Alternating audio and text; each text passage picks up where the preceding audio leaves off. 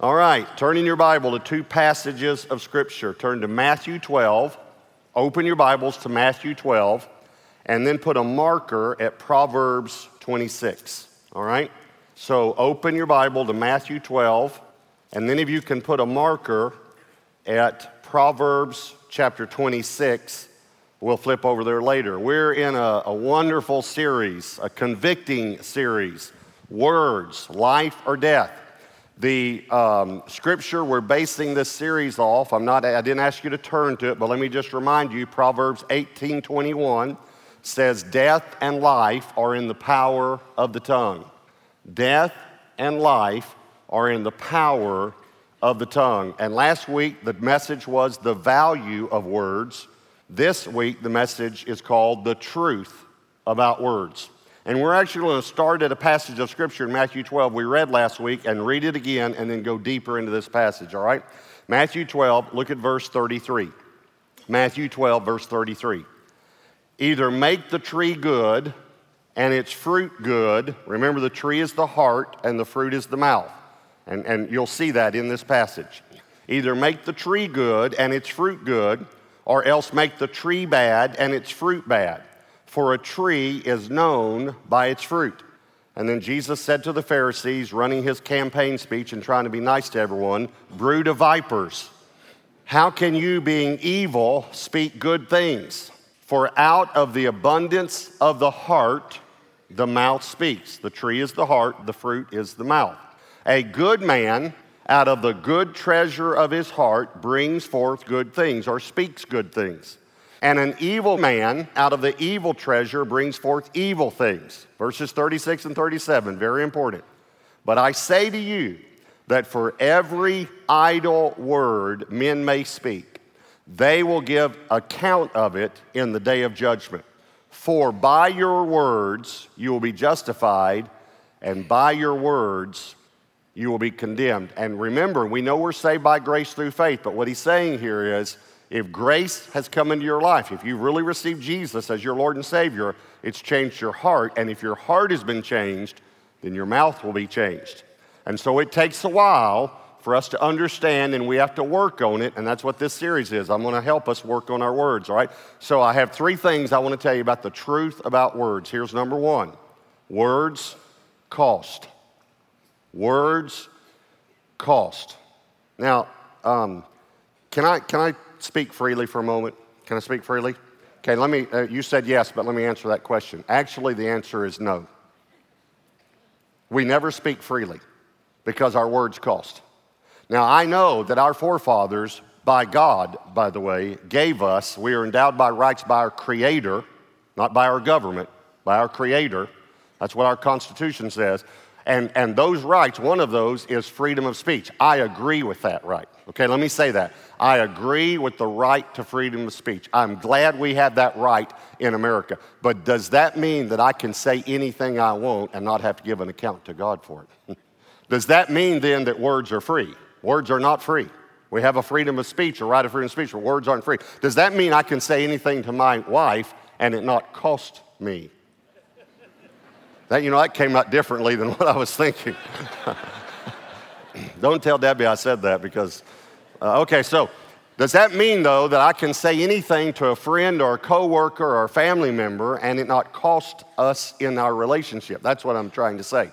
Simply because America gives me that right, does that mean that I can say anything I want? And again, I agree with that right. But I'm simply trying to tell you that I'm glad I'm an American citizen. But if 30 years ago, I became a citizen of the higher kingdom than America. Listen, when America's gone, heaven will still be here. Presidents come and go. Jesus is Lord forever. And I have to give an account to him for every idle word I say. If America says it's legal, is it right? Have you ever thought about that one? In some counties in Nevada, prostitution is legal. So what if a man goes to Nevada and hires a prostitute and Jesus says, I'm going to call you an account for that. And the man says, but Lord, I was in Nevada.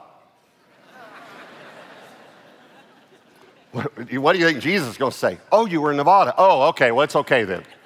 If Nevada says it's okay, then it's okay. No, I'm telling you there's a higher law than American law. And again, I'm grateful, and it's not even really the same thing. I'm simply using it as an illustration. I'm grateful we have the right of free speech in America, but that doesn't mean words are free. Words cost. Let me read you a couple of scriptures before we get to Proverbs 26. Psalm 41, verse 3, set a guard, O Lord, over my mouth. Keep watch over the door of my lips. Psalm 39, verse 1, I said I will guard my ways. Now watch this statement, lest I sin with my tongue. That means it's possible to sin with your tongue. I will restrain my mouth with a muzzle. Now I know that would look funny, but many of you, never mind. Many of us might need to try that sometime. By the way, he said, lest I sin with my tongue. I'll preach a special Easter message. We'll take a break next weekend from the message. But after that, I'll continue the series, and the next message will be 10 ways that we can sin with our tongue. 10 different ways. 10 different sins that we commit with our tongue, the Bible tells us about. Have you ever made this statement, I probably shouldn't say this? And then what do you normally do after you say that? You say it anyway. And guess what? You probably shouldn't have said it. When we say, I probably shouldn't say this, it's either the Holy Spirit or common sense, or both telling us not to say it. And we do it anyway. In my own life, I've had a difficulty with sarcasm. I don't know if you've noticed, but we're a very sarcastic generation. When you watch television shows and movies now, sarcasm is a huge part. But sarcasm doesn't work in real life. You can easily cross the line with sarcasm. And so I was preparing a message one time, and I thought of a very funny illustration, but it was very sarcastic. And I couldn't get peace about it. And because it was I felt like it was a little across the line, but I really wanted to use it because it was really funny, you know. And so I just kept wrestling with, do I keep this in the message or take it out or keep it in? And I came to church, and I was walking down the hallway, and it was before the service, and it was way before the service. There weren't many people here, and I saw this guy, and I said, hey, how are you? And I shook his hand, and he just kind of got this look on his face, and I said, what's wrong? He said, well, I just can't believe I'm seeing you this morning because he said, I just had a dream about you last night. And I said, really? Well, tell me the dream. And he said, well, Pastor Robert, I want you to know that I love you and all. Of course, I knew then, what the dream was about. But he really was very sincere and very humble in his speech to me. And he was basically trying to tell me I'm not a kook. And that's a good thing to know, by the way, when you're talking to someone. And I said, well, go ahead. Don't worry about it. Just tell me the dream. He said, I saw you on a beach, and the ocean was behind you, and there were multitudes of people in front of you. And you were preaching the truth to them, and this wave came up and took you out to sea. And I said to the Lord, Lord, what was that wave? And the Lord said, sarcasm.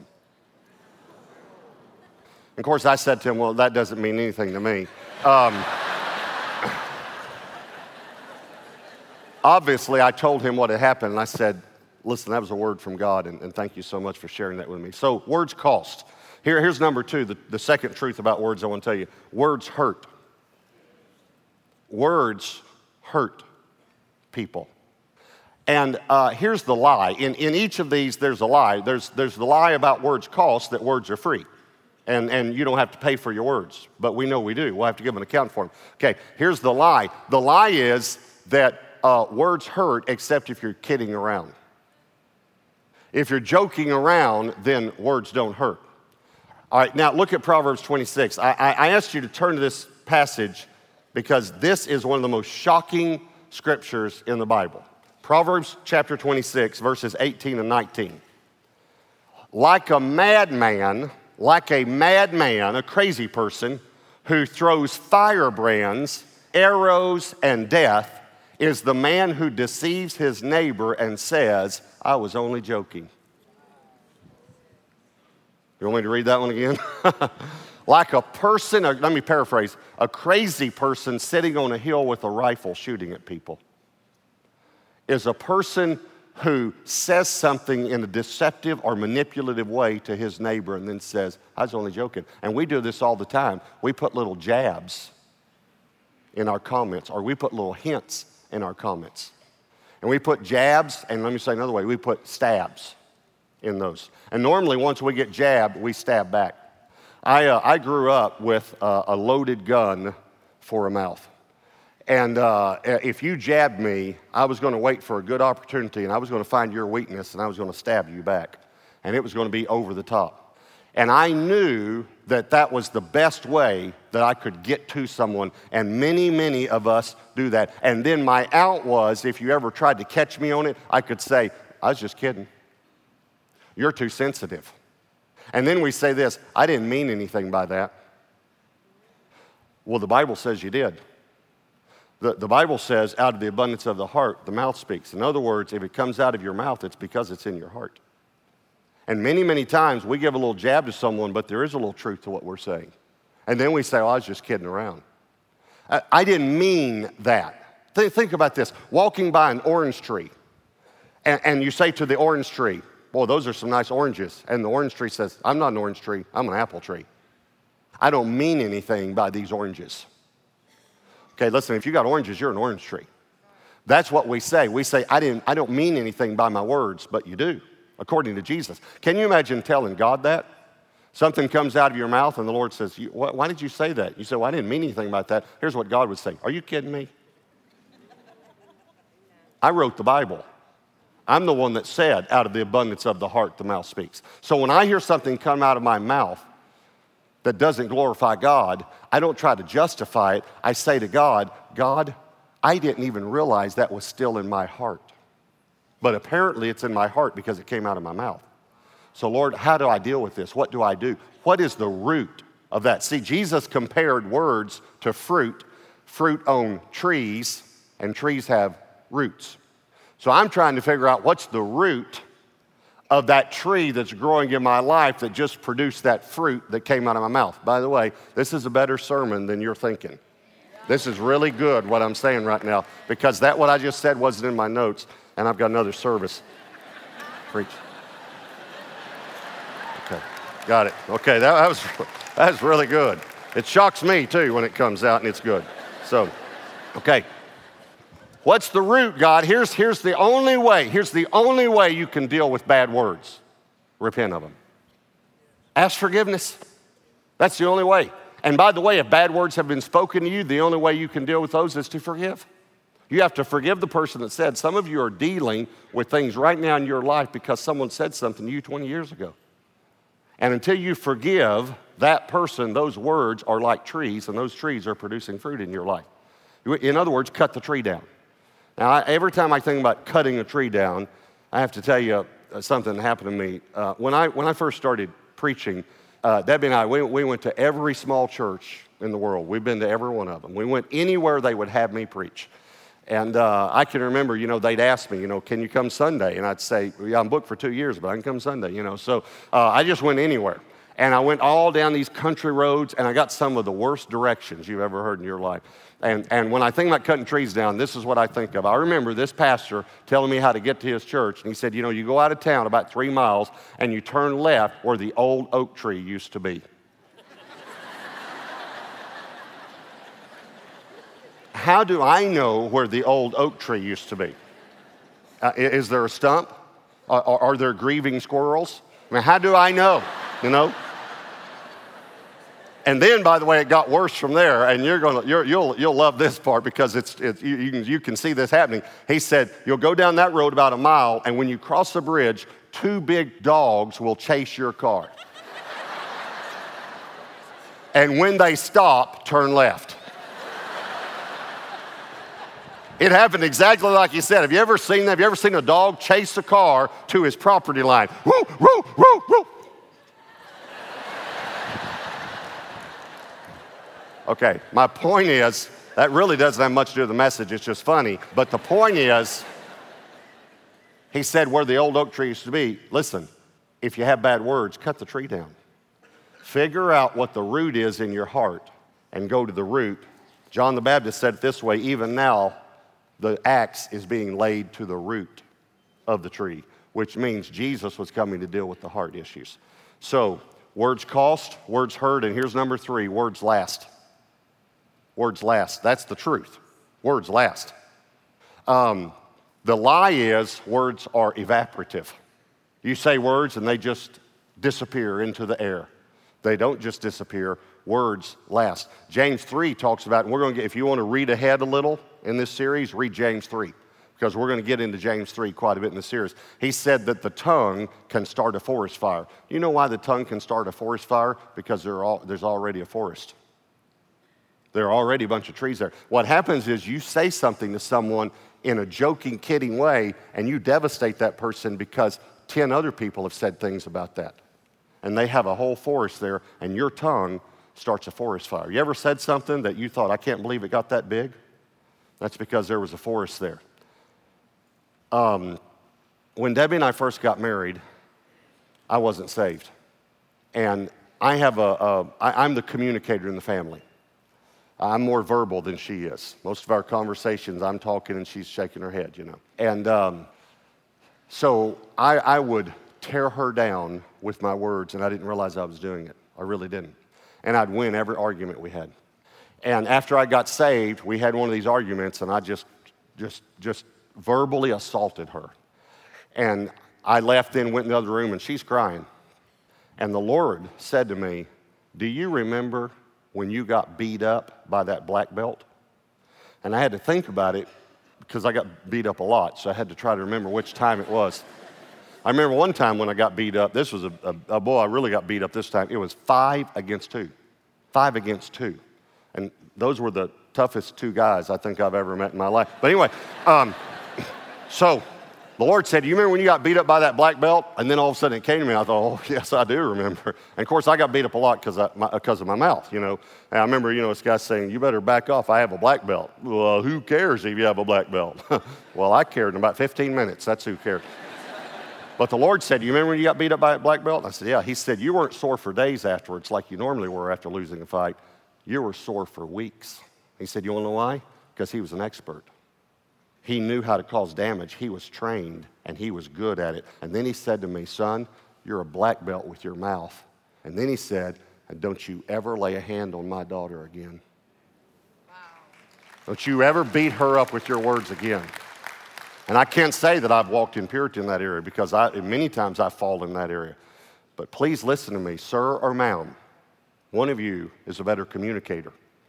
And you always have to have the last word, and you have to win. Listen to me very carefully. You may win the disagreement, but you're losing the agreement.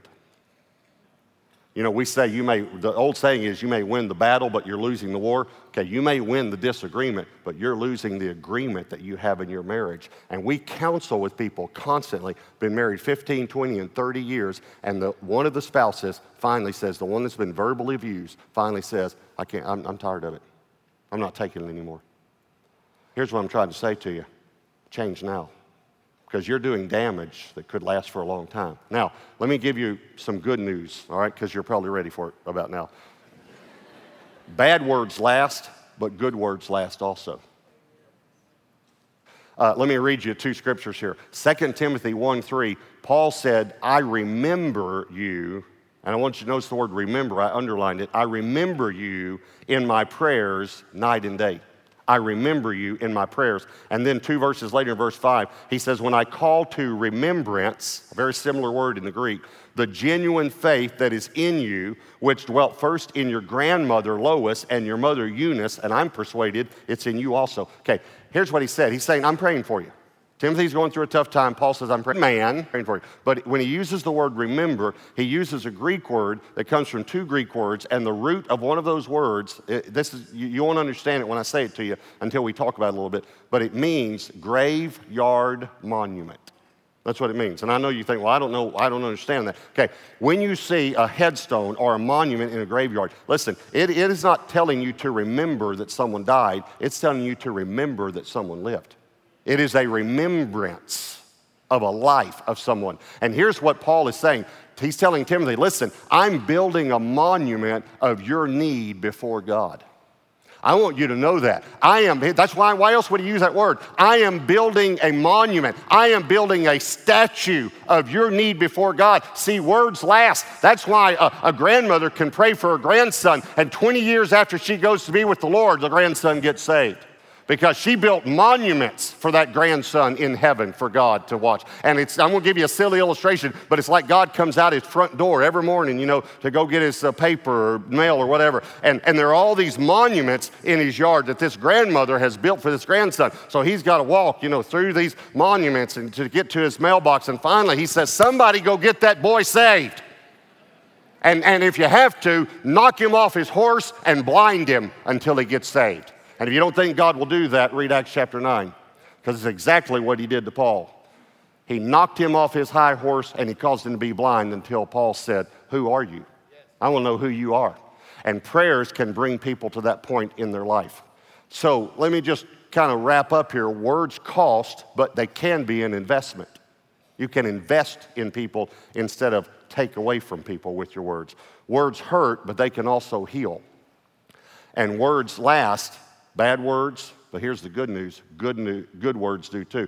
Let me read you a true story from a biography, actually an autobiography of a person about words. A seminary professor was vacationing with his wife in Gatlinburg, Tennessee.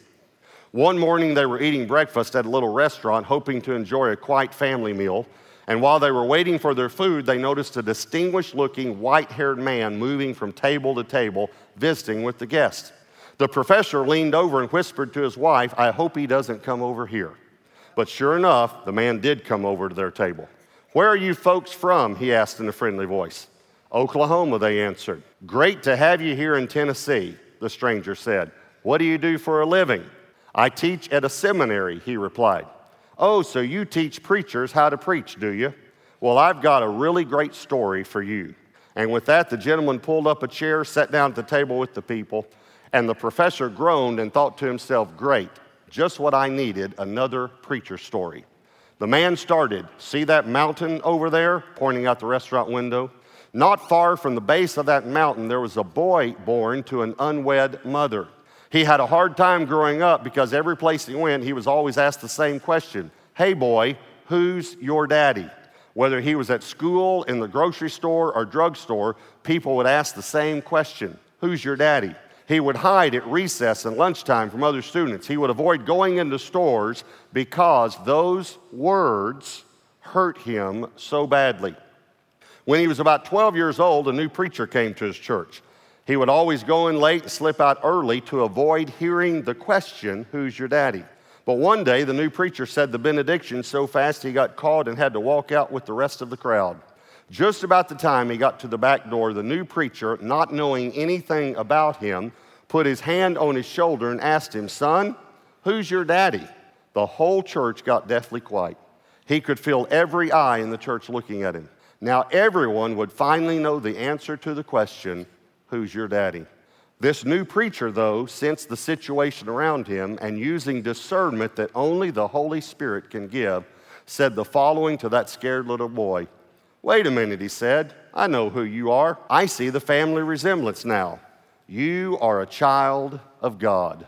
With that, he patted the boy on his shoulder and said these words, son, you have a great inheritance.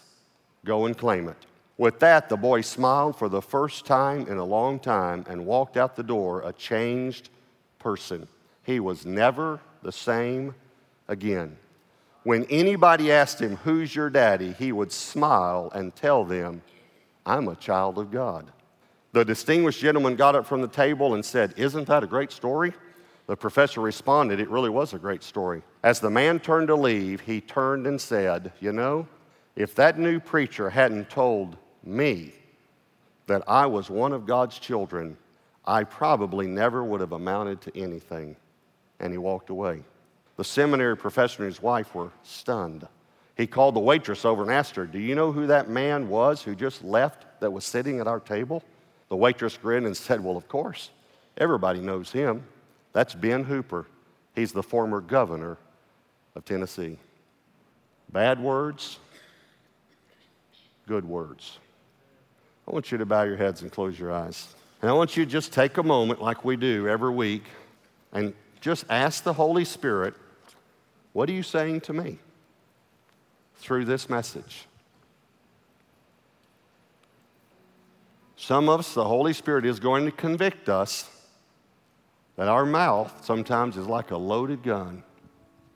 And we hurt some people we love very much. I told you last week, the 7 divine words, not magic words, but divine words are, I was wrong, will you forgive me? We can begin speaking life instead of death by the power of the Holy Spirit. So what's God saying to you? We want to pray for you. No matter which campus you're attending, we want to pray for you. We'll have one more worship song. During that time, at all of our campuses, we'll stand. And we ask that no one leave during this time unless you have to, and we understand that if you have to. But during that time, we're going to have leaders at the front of every campus. And if you have any prayer need, you don't have to be a member of Gateway Church to come for prayer. But if you have any prayer need, it could be about your finances or your family, your health, your job, your relationship with God. If you have a need for prayer for anything at all, no matter which campus you're attending, as soon as we stand up, just stand up, step out and come to the front. Other people will be standing, and we do it every week. No one will look at you funny if you do. Please understand, don't let the devil tell you, well, it's embarrassing, because this is part of church. So in a moment, after I pray, then we'll stand. As soon as we stand up, you just stand up, step out and come, and let us pray for you, all right? Holy Spirit, I pray you'll draw every person at every campus that has a need for prayer today. In Jesus' name, amen.